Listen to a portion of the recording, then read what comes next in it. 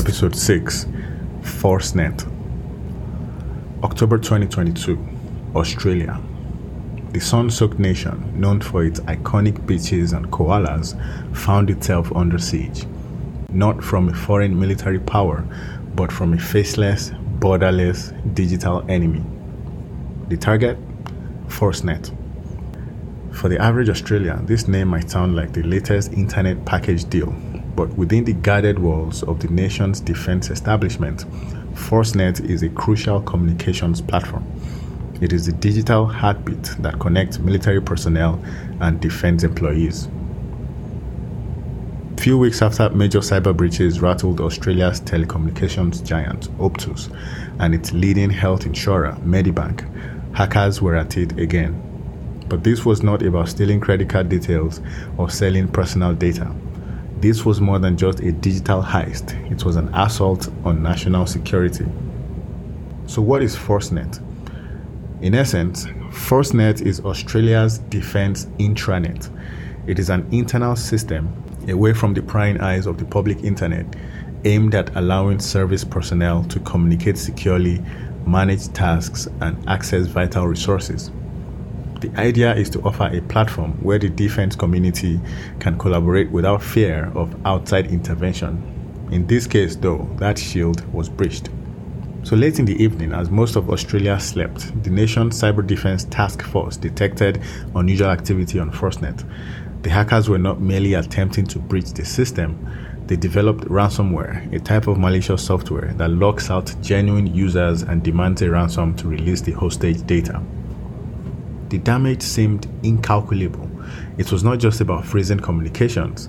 The hackers got their hands on something far more precious, a 2018 government dataset. Up to 40,000 records with dates of birth and enlistment details of military personnel were potentially compromised. As soon as the breach was detected, the Cyber Defense Task Force went into overdrive. So let's break down their response.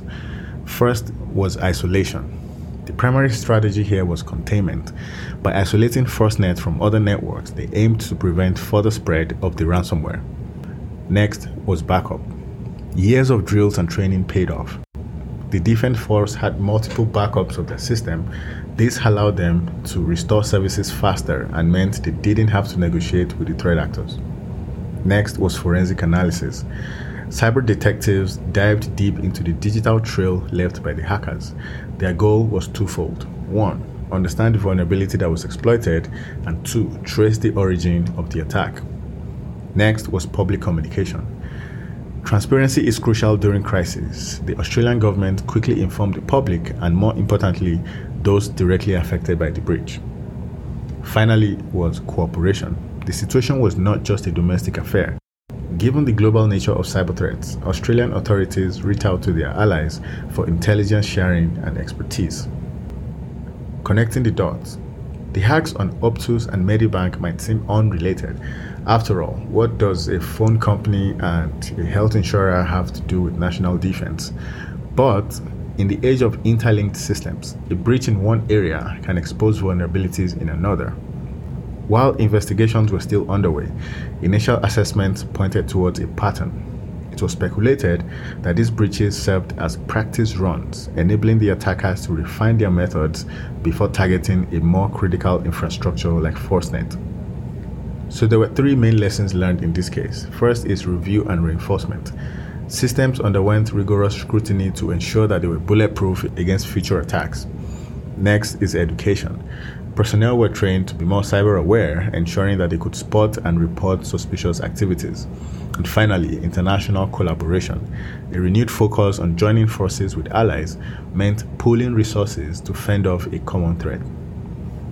So in conclusion, while the ForceNet incident was a stark reminder of the vulnerabilities inherent in the digital age, it was also a testament to Australia's resilience and preparedness. Ultimately, it is not about preventing every threat, but the capability to respond, recover, and learn. Australian authorities showed that they had the grit to do just that.